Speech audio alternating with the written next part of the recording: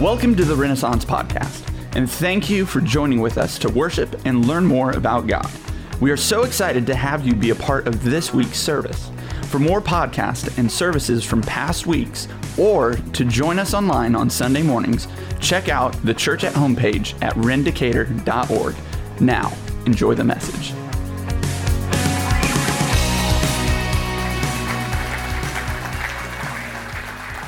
Good morning, everyone. How are you? Well? Good? Yes, it's nice to see everyone. If we haven't met, my name is Jeff. I'm one of the leaders here at the church, and it's a privilege of mine to lead the Bible study portion of our gathering this morning. So if you have a Bible with you, we're going to be reading out of Acts chapter 5. Acts chapter 5. If you don't have a Bible with you, if you look underneath the seat around you, you might find one there. You could use your Bible app. That's totally fine. I just caution you, if you use your Bible app, you'll get real distracted and find your way on Facebook or Instagram. I'm just throwing it out there. I know people because I know me. I'm just saying. So whatever you want to do, we will put the words on the screen behind me as we get through it. So if you don't have a Bible, that's totally fine. But I want to add one thing, if I may, just by way of getting started. I was in the back. Typically while the music is playing and worship is happening, I rather than sit up front, I usually stand in the back. It's easier for me to get backstage from there. And I was just worshiping and praying and just asking the Lord, what does he want to do this morning? And I just got this word, so I'm going to just share it with you. This is not on my notes, so this might speak to some of you. It might not. I don't know. And the word is this, is safety or safe. And I get the impression that there are some people probably coming to church, maybe because someone invited you, maybe because, you felt some obligation or whatever. Who knows? Maybe God prompted you to come. But even in the midst of all of that, you feel some sort of trepidation. You feel some way about it. I just want you to know the Lord sees you, and there's safety here. There's safety here. Like, you are 100% okay to be who you are in this place and find your way to God. Find your way to Jesus in this place, that you would be accepted. Whoever you are, whatever it is that you might be going through, you should feel safe. So if that was for no one, good, throw it away. That's fine. But if that was encouragement to you, then man, God is speaking to you. So, all right, let's get, amen. We'll take it. All right, let's read Acts chapter 5. I want to start in verse 27, and I'm going to read quite a few verses in through verse 42. This is the passage I kind of want to work through. I'll read this, and then I'll give us a little introduction as to where we're headed. So let's just follow along here, starting in verse 27. And it says, "And when they brought them, they set them before the council." And you'll know who the they is in a little bit, but just know this. A couple of people have been brought before the council, Peter and John and some others. And it says, "And the high priest began to question them, saying this, 'We strictly charged you not to teach in that name,' or in this name. Yet here you have filled Jerusalem with your teaching, and you intend to bring this man's blood upon us." But Peter and the apostles answered him, "Well, we must obey God rather than men." If you underline things in your Bible, underline that, because that is something our world could desperately listen to, is that we should be obeying God more than men. Amen. That's a whole other sermon for another day. But this says this, "Then God, the God of our fathers, raised Jesus." But verse 29. "But Peter and the apostles answered, 'We must obey God rather than men. The God of our fathers raised Jesus, whom you killed by hanging him on a tree. And God exalted him at the right hand as leader and savior, to give repentance to Israel and the forgiveness of sins. And we," Peter says, "we are witnesses to these things." So we saw all of this. "And so is the Holy Spirit, whom God has given to those who obey him." Now, when they heard this, they were enraged. The council was enraged. The high priest was enraged, and they wanted to kill Peter and John. But a Pharisee in the council, his name was Gamaliel, he was a teacher of the law, and he was held in honor by all of the people. He stood up and he gave orders to put Peter and John outside just for a little while. And Gamaliel begins to talk to them, and he says to them, "Men of Israel, take care what you are about to do with these men," knowing that they wanted to kill them. "For before these days," he said, "Theudas rose up claiming to be somebody, and a number of men, about 400 men, joined him. And yet Theudas was killed, and all who followed him were dispersed, and they came to nothing. And then after Theudas was a man named Judas. You remember him, the Galilean. He rose up in the days of the census, and he drew away some of the people after him. But he too perished, and all who followed him were also scattered. So, Gamaliel continues, in this present case, I tell you this, keep away from these men and leave them alone. For if this plan, or if this undertaking, if this thing that Peter and John are doing, if it's of man, it will fail. Say amen. Yes, it will. But if it is of God, you will not be able to overthrow them.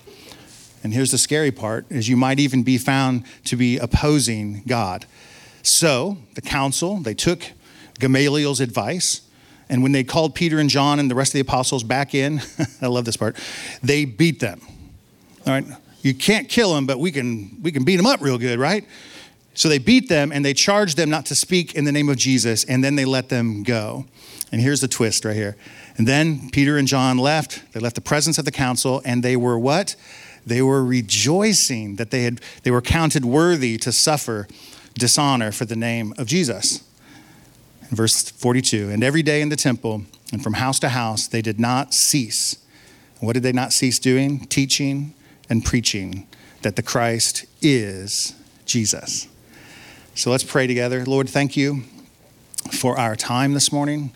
We laud you. We exalt you. We thank you for everything that you have done. Lord, we ask that your son Jesus would be exalted, that he would be the most important name mentioned today, that he'd be above my name and every other name spoken, that Jesus would be the thing that people think about when they leave this place. We love you, God, and we thank you for your son Jesus, and it's in his name we pray.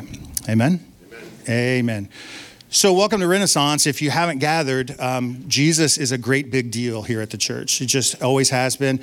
And in fact, what we like to do the first part of every year is go through some core values that we as a church hold near and dear. And the first value that we want to talk about is Jesus, which sounds crazy. You think churches should be making their values Jesus. And I'm not going to criticize any other churches. I bet they all do. I have no idea. But I know we for sure make Jesus a large value. And this is important for us to go through at the beginning of every year, because if you're like churches like you in this sense, that you take stock of the new year and it's filled with hope, right? It's pregnant with possibility. And you're thinking, man, this could be the year that things go better for me, or this could be, right? And we as the church think the same thing. But just like in your life, if you're going to make strides to improve your life or do things to make your life better, whatever it is, exercise, whatever, all the things, eat better. If you're going to do those things, you're only going to do those things if you value them. The saying goes like this: you only do the things that you value. And so it takes time to sometimes really consider why do I want to eat better? Why do I want to? And undergird that understanding with a real value, a real motivation for change, and then you can change. And here in the church, similar, we do the same thing. What are some of the things that we want to do this year? We'd love to proclaim Jesus to as many people as God would bring in here. We want to tell to the world, anyone who would listen, who has ears to hear, that Jesus Christ is the only way by which a man can be saved. That no religious activity, you can't buy your way into heaven. You can't be good looking enough. Someone say amen. You can't be good looking enough to get into heaven. Jesus is the only way into heaven. And for us as a church, we center on that and a couple other values over the next few weeks as we do this core value series. What is motivating the things that we do here in the church? And the first one for us is that we make much to do about Jesus. We just do. And you, if you hopefully are a Christian, right? And maybe you've sort of meandered in your life or whatever, and you're trying to find your focus back into things that God's calling you. Like Samantha was praying for you earlier, that God would show you the way that he wants for you. Right? I'm telling you, the way to find that is when Jesus becomes the main thing in your life. And for some of you, this is going to suck to hear, but some of you got to let some other people go so that Jesus can be the main thing for you. That's just hard. And I don't know what that looks like for you. I'm just saying that's a real thing. So Jesus has to be the main thing. And we make that a core value for us here at the church. But Jesus, and I don't need to sell you on this, but Jesus is a big deal in the world around us, period. Not just here in this church. Culturally, back in 2013, seems like 100 years ago, Time magazine listed the top 100 most important figures in all of history, and Jesus made the list. Guess where he was? Number 1. Let's go, Jesus. Let's go. So Time magazine, like this is not a Christian magazine, whatever. They even ranked Jesus as being the most culturally significant person to have ever lived on the face of the earth. Abraham Lincoln made the list, but he ain't number 1. We love us some Abraham Lincoln around here, don't we? Yeah, but he ain't not even in the top 50, I'm telling you. Jesus is the number 1 person. More songs have been written about Jesus Christ than any other character in the history of the world. More books are written about him, more poems written to him and about him than any other person. The Bible, this might shock you to know this, but the Bible is still one of the most shoplifted books in all of the world. Isn't that awesome? That's so cool. It feels kind of weird, but it's like true. Like it's the Bible's about Jesus, right? And did you know this? There's free Bibles in every hotel room. Right? The Gideons put those Bibles in there and people take them. It's just, so maybe it's not stealing, I don't know. But it is the most shoplifted book. And here's the deal. Our calendar, this is so, even as we just flipped into New Year, our calendar is cut in 2 pieces because of Jesus Christ, right? We have BC, before Christ, and AD, Anno Domini, the year of our Lord. Jesus is a big person, not just culturally, but he's also a big person in the world religions. Did you know this, that Jewish people believe that Jesus was Mary's son? That he was a teacher, they called him rabbi, that he had many disciples, that makes sense. He was respected, that Jesus performed miracles, he claimed to be the Messiah, and he was crucified on a cross. This is what the Jewish people believe. They also acknowledge that his followers reported that Jesus had been raised from the dead. Now, the Jewish people don't believe this per se, but they know his followers do. Muslims, they believe this about Jesus, that Jesus was born of a virgin. We believe that too. We believe that Jesus is to be revered and respected as well as we. He was a prophet, he was a wise teacher, and he worked miracles. Muslims also believe that Jesus ascended to heaven, and they believe that Jesus will return again, as do we. Yes, right? Jesus' name is mentioned explicitly or implicitly 187 times in the Quran. He is mentioned by name, explicitly or implicitly, more than anyone else in the Quran. Isn't that nuts? I think Muhammad is mentioned 10 times. And he's the founder of that religion. The Baha'i, if you follow Baha'i, I apologize, I don't know much about that, but they believe this about Jesus, that Jesus came from God, that he was a wise teacher, that he had a divine nature, that he worked miracles, and he was crucified and resurrected as an atonement for humanity. Buddhists believe that Jesus was an enlightened man and a wise teacher. Hindus believe that Jesus was a holy man, a wise teacher, and is a God. New Age believers, now we're getting out there, right? They believe this, that Jesus was a wise and moral teacher. Jesus has some fit in almost all of these religions. And Christianity, we believe that Jesus is the only man to ever claim to be the Son of God himself and still have the majority of the world believing it. In that passage that we read earlier, the Theudas and the Judas or whatever that Gamaliel was talking about, there are other people who claim to be the Christ, to claim to be the Messiah, and they gathered people around them. But when those people died, their followers were scattered. That's what Gamaliel was pushing towards, that understanding. But in our faith, we believe that Jesus was the Son of God and is the Son of God. That he was crucified for the sins of the world, that he was buried in a grave, and that he was raised from the dead. That's what we teach. And so Jesus is a much big deal for us. And in fact, we would argue that the Bible, the hero of all of the scripture, and I don't know if you've ever had a chance to read through all of the Bible, but it is pointing to one person. The Old Testament prophets point to one person. The law in the Old Testament points to one person. The New Testament is writing about one person. Does anyone want to guess who that person is? Jesus. Yes, if you're visiting, the answer is always Jesus here at the church. If I ever ask you to shout anything out, the answer is Jesus. So Jesus is important in the Bible. He's the main character, the hero of the story. And when we read about the birth of the church, churches like ourselves who started some 2,000 years ago, and that's what the book of Acts is really telling us about. How did the church start? What were the pinnacles of the church? What did they believe? What did they think? What did they preach about? How did the people act with one another? Was Jesus a big deal in the early church? And when we read the stories of the early church in Acts, we see that Jesus also was a big deal to them. In fact, it led to Peter and John to be arrested for just saying the name of Jesus. But to get there, we have to back up just a little bit. In Acts chapter 2, you don't have to turn there, I'll just tell you sort of the Cliff Notes version of what's going on there. The disciples of Jesus had gathered together in Jerusalem. Jesus had died, been buried, raised from the dead, and ascended to heaven. So he's back at the right hand of the Father. And before he leaves to go to heaven, Jesus leans to his disciples and tells them, hey man, don't leave Jerusalem until the Holy Spirit comes to you, till the power from God comes on you. And so the disciples, obeying Jesus Christ, rather than leaving Jerusalem to go back home after Passover, they stayed. 50 days go by, the day of Pentecost comes. That's what Penta means, Pentecost, 50 days. On the day of Pentecost arrives, the Holy Spirit falls upon these believers. They start speaking in tongues, right? It sounds like a bunch of babbling. In fact, the townspeople thought they were all drunk in this upper room.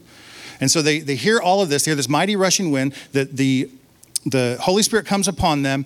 And then Peter stands up to address the crowd. So the Holy Spirit has come just like Jesus had promised. And now Peter begins to say something. And the first thing he says, all these people aren't drunk like you think they're drunk, okay? This is just fulfilling what the prophets foretold would happen. And this is the thing that Jesus promised would happen. So that's what this is. But then he starts to tell them why that was important. And the first thing he says is right here in chapter 2, verse 22. He says, men of Israel, hear these words. What's he say? Jesus of Nazareth.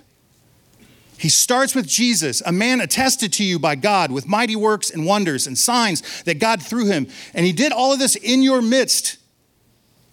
What he's saying is, you guys know this Jesus. He performed miracles. You saw them. You witnessed all of them, and you yourselves know. And he starts to tell them what they did to Jesus, that they crucified Jesus, that he was the Christ and the Messiah, the Lord. But you religious people, you couldn't take it. So you had him killed. You had the Romans, crucify him. And then it says that as they're listening to this, it says that they were cut to the heart, that their hearts were pierced, and they wondered what on earth they could do. So they asked Peter and John, well, then what must we do? And he responds to them in verse 38. He says, repent and be baptized, every one of you, in the name of Jesus Christ for the forgiveness of sins. And you too can receive the gift of the Holy Spirit. I'm just trying to lay the case out for you. Jesus was a big deal in the early church. That he was a big deal long before we have the theological writings of Paul, right? All those epistles with all those heavy talks with Romans and Corinthians and all this stuff. And before we have the John the Revelator talking about the end times and all of that stuff, before any of that happens, we have Peter standing up saying, Jesus Christ of Nazareth. He's the one we focus on. He's the one we pay attention to. Before we have food banks, I love me some food banks, say amen. Before we have anything else going on in ministry, before the church can claim to do anything for God, they have to teach Jesus first. Before you can fulfill what God has for you in your life, you have to make Jesus first. It's how the early church lived. It's how we as a church, when we started Renaissance 12 years ago, this became a core value for us. Jesus preached constantly. People probably visit and go, man, they talk an awful lot about Jesus. Yes, that's the deal. That's what we do. We preach about Jesus. And so Acts chapter 3, Peter and John are walking into the temple to pray one day, and there's a lame beggar sitting outside the temple begging. Right? He's been lame since birth. He can't walk, he can't work, he can't provide for himself. And the only way he knows how to survive is to ask people for money as they go to the temple to pray. And Peter and John are making their way into the temple, and this man catches their eye and says, sirs, please, do you have any alms for me? Do you have any offerings for me? And Peter responds to him famously in these words, verse 6, chapter 3. Peter says, I have no silver, I have no gold, but what I do have, I give to you. In the name of who? Jesus Christ of Nazareth. Rise up and walk. And this guy does. He gets up and walks. And in fact, the Bible tells us, if you keep reading, he starts bounding around inside the temple, just praising God, just glorifying God. And all of the people that had seen him outside the temple gate for his entire life are looking at him. I think his name was Bob. I don't remember. But they're looking at Bob like, oh my gosh, do you see Bob? He's bouncing around. He's got like feet back. I don't know what's happening with him. What's happening? They begin to ask him. And he says, these people prayed for me in Jesus' name. And all of a sudden my legs start working. I got my legs. And he's praising God in this whole thing. And the religious leaders catch wind of this. And they go to Peter and John and they said, listen, boys, you need to stop this Jesus stuff. You need to stop preaching this Jesus stuff. You need to stop doing this type of preaching. And so, anyways, they arrest Peter and John. You can read this on your own. There's a miraculous angelic prison break. I don't know how it happens. It's weird, but they get out of prison and surely they ran out of town. Surely they've escaped because they just got out of there, just got arrested. And the religious leaders are looking for them. And guess where they find them? In the temple courts preaching Jesus. Again, after they've been arrested and miraculously they escape, they're back doing the exact same thing. Why? Because Jesus is the most important thing that you can preach about. Jesus, the fact that he is raised from the dead and is alive, even though the religious leaders killed him, Jesus is the one who gives power to heal the lame people. So when we read this early church narrative, we learned that the early church helped people. And how did it help people? They helped people by preaching about Jesus and performing miracles in Jesus' name. Now, if I could write down some things on my whiteboard in my office that I would love to see happen this year in the church, is that we would preach about Jesus and that we would perform miracles in Jesus' name. Those are the things I ask for continually. I'm on the treadmill at 5:30 this morning. Don't ask. And I'm getting ready for today, right? And I'm just walking through my notes in my mind on a treadmill, and someone pops up into my mind, and they're going through a thing. And I don't need to tell you the thing because you don't need to know the thing, but I know the thing. And like the Lord reminds me of the thing, and I just begin to pray, and I'm convinced that God is hearing my prayer in the moment, and I'm praying in Jesus' name that this is going to happen. This is going to take place. This is going to happen, and I'm believing it. And I ran into this person this morning. I told him I was praying for you this morning. He goes, that's strange. I said, I know. It's very weird. I don't get up early to pray for nobody. Hear me. Nobody, right? And I'm awake and I'm praying and I believe that God wants to do this miracle in their life. It's only the first week of January. And I'm like, Lord, let this just be the beginning of something profound for this year. Let this be something big. We're going to continue to preach Jesus, Lord. We're asking you to come through, perform miracles in his name. We don't need any credit for it. We don't even care. Like, I don't care if it's me that prays for you or if someone that served you a burrito this morning prays for you. Someone's going to pray for you and God's going to heal you because that's what God does. Amen? Right. And then God's going to get all the glory for it. Amen. That's what we want. Well, that's what I want. I don't know what you guys want. The jury is still out on some of that. Yeah? So anyways. So the question I have then, this is what we wrestled through the last few minutes that I have with you.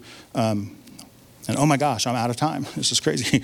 The question I have is what we just read in Acts 2 and 3 and 4 or whatever, is that just descriptive?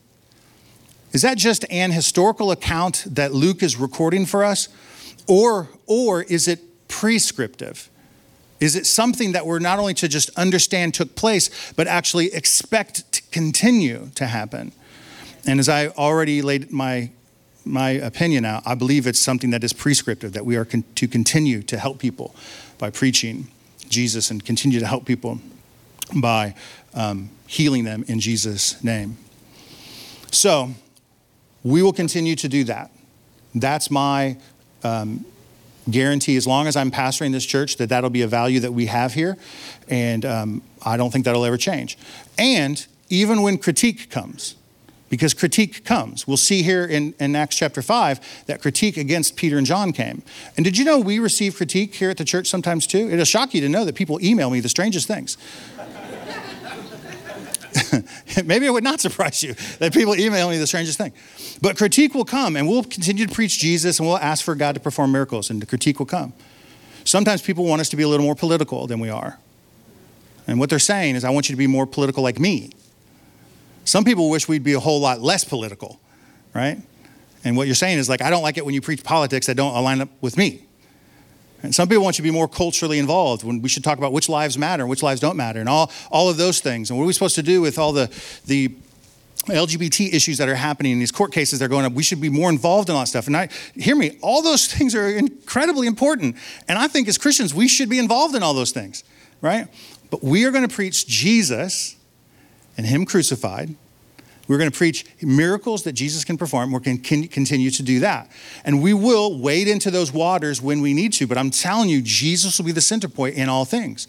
We're never going to be pushing, I pray, a political agenda, right?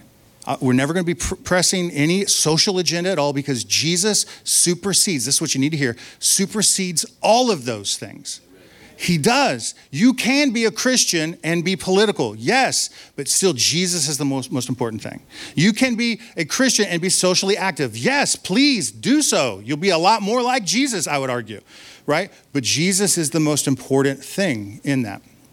So anyways, if you would like to respond to that, you can send all email to jeff@rendicator.org, and I will try to read it before I delete it. I will read it before I delete it. And I say that jokingly, but you have to hear my heart. Every time I get a critique, I always ask the Lord, if there's truth in this email, I need to see it. I need to read it. So I'm going to read this thing. And Lord, if there's truth in it, Holy Spirit, come and give it to me. And then I delete it. And if there's no truth in that thing, I'm like, yeah, it's fine, right? If it wasn't for me, that's fine. So that sounds strong. I don't mean that it sounds strong. Anyways, I love everybody. It's awesome. So now we move to Acts chapter 5, and this is where we stand up with Gamaliel, this person who's actually addressing the people in this council. So notice this, that the people were upset because Peter and John healed this man, this lame beggar. Now, don't get it in your mind that they're upset because the man's been healed. That sounds cruel. I don't think that's the case. They're more upset that they're preaching about Jesus. They're going around telling people that Jesus is alive and Jesus is in fact the one who healed this man. And so it's like they're saying to Peter and John, bros, it's okay if you want to help people. It's totally fine. You can help them. In fact, if you want to live a life of righteousness, you're welcome to do so. Just don't talk about Jesus anymore. And you see the distinction there? Like they're saying if you want to help others, that's fine. Just don't do it in Jesus' name. If you want to do some other things, just don't do it in Jesus' name. And I'm arguing that I don't think you can do the one without the other. That makes any lasting difference. They respond, Acts chapter 4, verse 20, and they say this, but we cannot but speak of what we have seen and heard. We have to talk about Jesus. And that's what I'm praying for this church, is that we would see the miracles that Jesus does and that we would have nothing but story after story to talk about and how the great things that he's done. He's healing marriages. He's healing people. He's restoring people's finances. He's doing all of these crazy things. And we just want to give Jesus credit for it and then just tell people about it. Amen? Amen. All right, so back to chapter 5 here, verse 27, right? And it says when they brought that Peter and John before them, they set them before the council, and the high priest began to question them. This is much like a court of law type thing, if you imagine.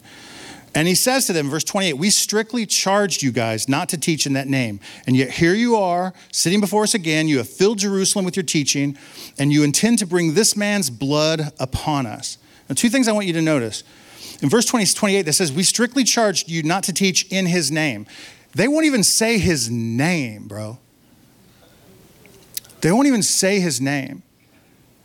And they keep going. It says, and you intend to bring this man's blood against us. They won't even say whose blood? Jesus' blood. And can I be honest with you? This is exactly what they're trying to do. It's exactly what they're trying to do. In fact, when I preach Jesus, I'm trying to preach Jesus' blood all over you. And why is that? Because Jesus' blood is the one thing that saves us from our sins, that atones our sins. The very thing that the religious leaders don't want that Jesus' blood would be upon them is the very thing they need upon them. They need Jesus' blood. Don't you be put his blood on me. I'm like, bro, you don't understand what you're saying. That's what we need, is we need more of Jesus' blood upon us. This right here means I've run out of time. So I still have more notes, so that's okay. I think what the Lord wants me to say is being said, so I feel okay. And let me just peruse through.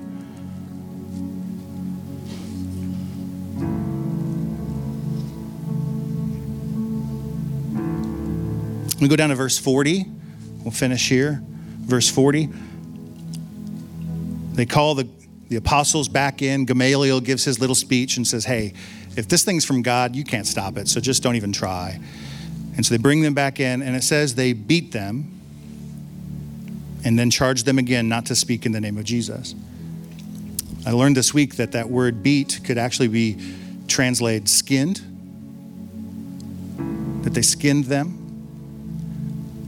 They would take, oftentimes prisoners, they would take their clothes off their back and they would tie them to a pole where their hands were in front of them, and they would whip them repeatedly until the skin on their back would begin to flay open. And so when they said they beat them, that's what we're learning about here. It's not like the headmaster came up with a ruler and cracked you on your knuckles because you cheated on your chemistry test again. No, they skinned them, they beat them, told them, don't you preach in his name, and I hope you understand this time. And then they sent them on. And when they left, it says, verse 41, that they were rejoicing, that they were counted worthy to suffer for Christ. I oftentimes think of the things in my own life that I hate to suffer through. I hate to suffer through the things that I suffer. But I'm learning that if the suffering is coming because of what Jesus is doing, sometimes what Jesus is calling you into is some type of change in your life, is some type of transformation, and it feels painful. It feels like suffering to you. But I'm telling you, it's worth it to follow after him. I don't need to belabor my story because I know everyone's story is equally as important, but I remember really starting to follow Jesus in my late 20s. I became a Christian when I was 26 years old, and I really started to follow after him. And he so loved me that he was just telling me constantly, Jeff, this thing has to go in your life now. Jeff, this thing has to go now. And his loving kindness towards me, he didn't give it to me all at once, right? He'd come up behind, now I need you to stop this, or now I need you to start this. Now I want you to stop this. Now I need you to start this. And I'm telling you, started going to church. I got connected with people in the church. My habits started to change. That Jesus became a primary thing in my mind all the time. Like before, you don't even want to know the things that ran around inside my brain. You don't want to know. When I became a Christian, man, like Jesus began to occupy some of this stuff. To this day, and I put my hand on my Bible and I swear to you, the first thought I have every morning when I wake up is Jesus Christ. I didn't make that happen to me. And like, if you're like, I want that, well, I hope you can have that too. I didn't ask for it, but I know this. Every morning when I wake up, before I'm like, I gotta pee, I think about Jesus. And I say his name. I say, Jesus Christ, Jesus Christ, Jesus Christ. I love you. I say this. It's almost like I'm singing a song before I'm even conscious. Jesus Christ, I love you. I love you. I love you. And he's calling us into a relationship. He's calling us into something. And sometimes it causes suffering. I pray that we never have the skin off our back removed because of our faith in Christ. I pray that never happens. I pray it's just social media ridicule, and some other things. Maybe some friends just dismiss you. That's fine. It's still suffering, but it's not the same. I just pray that we can get through all of this. In verse 42, it says, and continued, and every day in the temple, that Peter and John and the rest of the apostles, they went from house to house in the temple, and they did not cease teaching and preaching that the Christ is Jesus. And so for us, as we go through core values, important things in the church, Jesus is going to be the one main one. Next week, we'll talk about another one, and the week after that, we'll do another one. We have 3 core values. We used to put them on our website. We used to have them painted on the wall, all kinds of cool stuff. It's marketing, it's whatever, right? And I was asked by a friend this week, I said, I'm doing core values again this year. And she's like, do you have the same core values? right? She used to go to this church years ago. And I said, we do. I've tried to change them. Like, because I think they could be cooler, right? But I can't, because these are the primary things that drive everything we do. So anyways, I'm so glad you came. I hope you are encouraged and that you met with the Lord today. So let's pray together, shall we? Lord, thank you for our time. Jesus, you're amazing. You're the most amazing thing. And you are continuing to do amazing things in the lives of the people here in this church. So God, I ask by the power of the Holy Spirit that you would help us to be bold. Because that's what Peter and John and those men, they prayed, that they would be bold to preach Jesus. And so Lord, let us stand countercultural sometimes, against the current, so to speak, and just proclaim Jesus Christ for the world to hear. We know that Jesus changes hearts. We know that Jesus' blood saves people. We know that the blood was not wasted, Lord. We thank you for everything that you're doing. We lift up all of our friends and family who do not know you yet. And we pray that this year would be a year that they would come to faith in you, and that their eyes would be opened, their ears would be opened, and they would become a follower of Jesus. Lord, help us to be a part of that. We love you, Lord. We thank you. In Jesus' name we pray. Amen. Amen. Thanks for joining with us today. We would love to pray for you and make a connection with you. So please check out the Church at Home page at rendicator.org. Here you can ask questions, request prayer, find past messages and podcasts, or support Renaissance through online giving. We can't wait to hear from you.